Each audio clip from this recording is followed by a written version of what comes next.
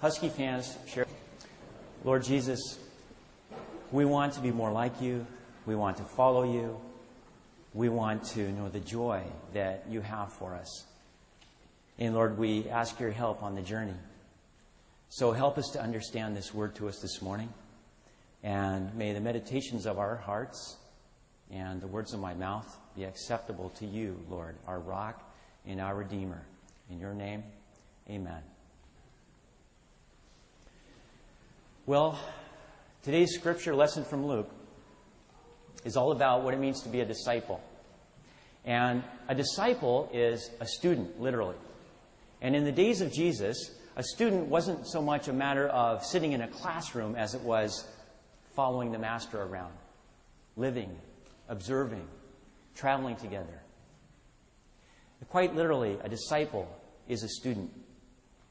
And Jesus wants to focus the lesson to these students today on the cost of discipleship. Now, you can just imagine the crowds following him around. You can imagine why they were there, and you can wonder why he turned on them with these words this day. Some of them were probably there for the simple reason that nothing attracts a crowd like a crowd. They were curious. They wanted to see what all the commotion was. Some of them were probably thrill seekers, and they wanted to be with the mob just in case something erupted. They wanted to be at the scene. Some of them might have heard the stories about this radical young rabbi who was creating such a ruckus and was a troublemaker and seemed to be in the face of the religious authorities. And how did he get away with it anyway, without being beaten or imprisoned or killed? And then there was those who probably had heard stories about miracles, and they wanted to have a front row seat, just in case some otherworldly power from God were to show up. They wanted to be there to see it. And then there were those who probably had seen it with their own eyes. And then there were those who had heard his teaching and were fascinated, and they were hungry for more. But for whatever reason they were there, Jesus turned on them that day. He turned on the crowd and confronted them with these harsh words about hating mother and father, wife and child, brother and sister, even one's own life. About taking up one's cross and following him. It almost sounds like he was trying to scare them off. When I think about some of the best teachers I've ever had, they've typically been the ones who, at the start of the semester, tried to scare off the students. They were the ones who demanded the most. They laid out the requirements for the course, and they sounded pretty heavy. And they demanded the most, and they were the ones that I learned the most from, because they were so demanding.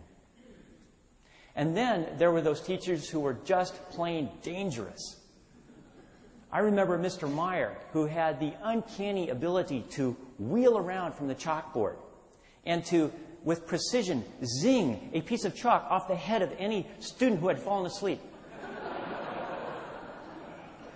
I adopted the habit of sitting in the front row, not because it was safer, because it helped me stay awake. Don't worry, he wasn't my preaching teacher, so you're all safe out there. But by far and away, the most demanding teacher, the most dangerous teacher I've ever known is Jesus Christ. Following him can ruin your life. Now, before I go any further, I want to set one thing straight. Jesus is not teaching us to hate. Everything in the Scripture shows us that his whole life carried the message of love. He was the incarnation of love. He's not using the word hate here to teach us to hate our families or to hate other people. He's not using it as a word of anger. He's not using it as a word of power. This Scripture can never be used to justify an abuse of power against someone else, in a family or anywhere else. That's not the point. Jesus is deliberately using hyperbole here. He's using the most extreme language possible to drive home his point. He doesn't want the crowd to miss it because this is the center of his teaching on what it means to be a disciple. So he's not using the word hate in terms of an angry feeling that we act out on. He's using the word hate as a relative valuation of what's important. He's saying that if you are tied to anyone or anything that gets in your way of being my disciple, you'd be better off hating them than to let that happen to you. You need to make your commitment to me your first commitment, ahead of anyone or anything else. If you put your mother or father ahead of me, or their expectations of you, or their faith, or their lack of faith, if that is getting in your way of following me, you'd be better off hating them than to let that get in your way. If you put your tribe or your clan or your culture ahead of me, you'd be better off hating them. If you put your career, your job, if you put your reputation ahead of me, you'd be better off hating your own life than to let any of that get in the way of following me. Unless you're prepared to make me Lord above everything else, you cannot be my disciple. Then he says one more thing, which is not hyperbole. It's real. It's the part about the cross. Jesus has just raised the bar. Talk about a high price. Is that a price any of us can pay anyway? What would it look like if we had to carry our cross? Yet Jesus seems to be saying that the cost of following him will be greater than anything else we can think of. And then to drive the point home, he has these two parables. The parable about the man building the tower and the parable about the king who goes out to battle. And in both cases, he says the first thing you need to do is sit down and estimate the cost. Make a full account, and you'd better get it right, because if you're wrong and you come up short, you're going to become a laughing stock. My little boy Jacob and I love to build towers with building blocks. And being somewhat of the engineer at heart, I like to build those towers as high as I can get them. And I got a little annoyed a few times because the most fun part for Jacob is smashing them down. And before I could go, I was ready to go 3 more levels. He was smashing it down, gleefully. But I realized there's wisdom in that. You see, he knows that no matter how good of engineers we are, and no matter how many blocks we have, eventually that little tower is going to collapse under its own weight. It's never going to reach the sky. And so he might as well knock it down before it falls of its own accord. It reminds me of the Tower of Babel. You know what the very first thing people did when civilization arose? In Genesis 11, we read that the very first act of civilization was to set out to construct the city and the tower. And the tower was designed to reach to heaven. And God wouldn't allow it to happen. God knew it's not for people to do. That's not what it means to be a human being, is to be able to build a tower that reaches to heaven. Why, if we were doing that, we wouldn't need God, would we? We'd be able to worship the work of our own hands. And that's not what life is about. In a way, building a tower is a metaphor for life. Because nothing we build ever reaches heaven. We can't build a stairway to heaven. But yet we keep on trying. We invest in so many things that can't hold up the weight. So many false foundations. Career, family, dreams, ambition. But Jesus is a tough teacher. He's as tough as nails, just like Barry said. And anything that we begin to idolize, he will smash down. But then there's something else in these parables. You see, if we were to just look at these parables only with an eye to the cost of discipleship, only with an eye to the cost of following Jesus, we'd miss the deeper significance. There's an amazing grace in these parables. Look at the parable of the king. The king finds peace. He finds peace by surrendering. You see, the point of these parables isn't so much that Jesus is trying to teach us the cost of following him. He's trying to get us to look at the cost of not following him. In business, we call this the opportunity cost. The cost of the missed opportunity. And the cost of going it alone is the cost that will end up building a life that is unfinished, a life that is going to look something like that monstrosity down on 8th Street across from Bell Square. Because we couldn't finish what we started. We don't have enough blocks. And we don't have a foundation strong enough to support the weight of the world. You see, it's not the weight of the cross that is the problem.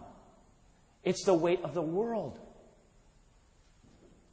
The weight of the cross is a burden lightly carried when we realize that Jesus is carrying it for us. And this is the most surprising thing about the weight of the cross.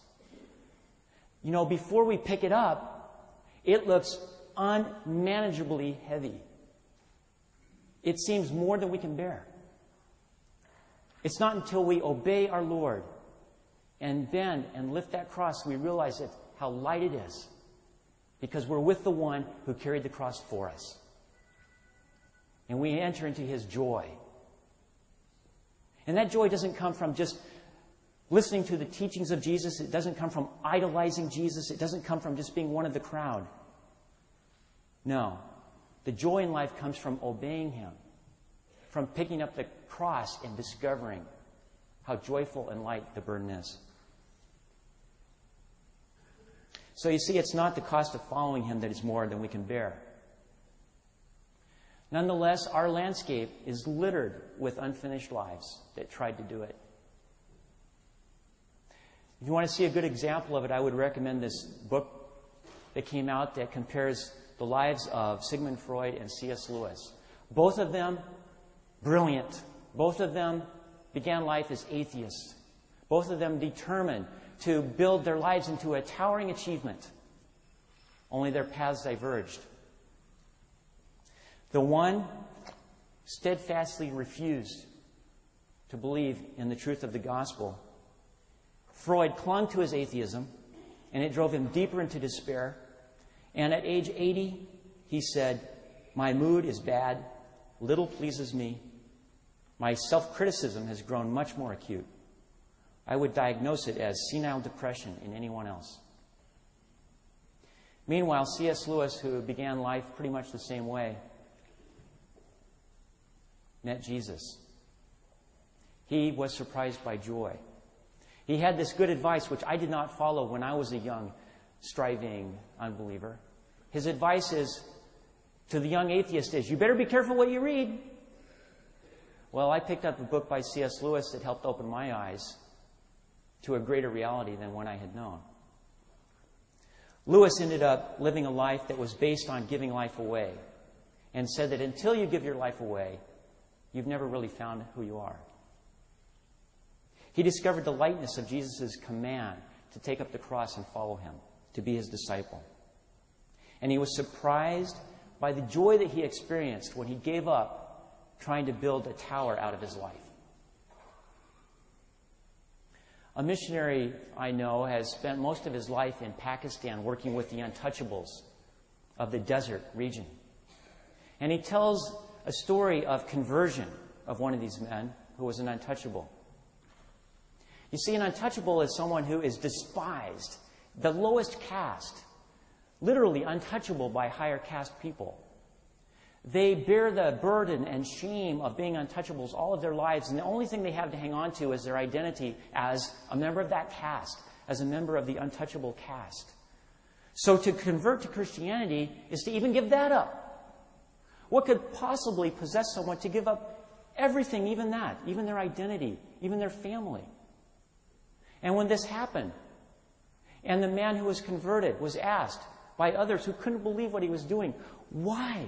Why did you do this? What did these Christians give you to get you to profess faith in Christ?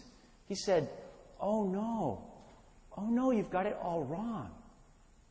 It's not what they gave me. It's what they took away from me. They took away his guilt, his shame. His burden was gone. He was left with the joy of Jesus Christ in his life and finding out finally who he was. You see, these are the marks, the true marks of discipleship. The true marks of a disciple are freedom and joy. The freedom from trying to build something we're not going to be able to complete. The joy of discovering the Lord who has carried the burden for us. And it's not simply a matter of having enough faith, as if we could have enough faith to construct our own salvation. No. The faith comes from obedience. The faith happens when we pick up that cross and discover that joy. And we realize who the one who bare it, who He is. That's where the faith comes from. It's through the obedience. It's through following Him. And when we do that, we discover that this Jesus is the one who told us, "Come to me, all you who are here, weary and heavy laden, and I will give you rest. For I am gentle and humble in heart. I will give you rest for your souls. Learn from me. For my yoke is easy and my burden is light." A Christian is someone who has been called to account twice. A Christian has been called to account, first of all, to consider the cost of the choice they get to make. The cost of following Jesus or not following Him. And secondly, called to account for the amazing joy that we have received from Him. The joy that we have to share with all the world. Heavenly Father, Lord Jesus, we praise You that You are this kind of Savior who has borne the cross for us and invited us into Your joy. Lord, we do ask that we would learn more and more how to count both costs so that we could rejoice with You more and more. In Your name we pray. Amen.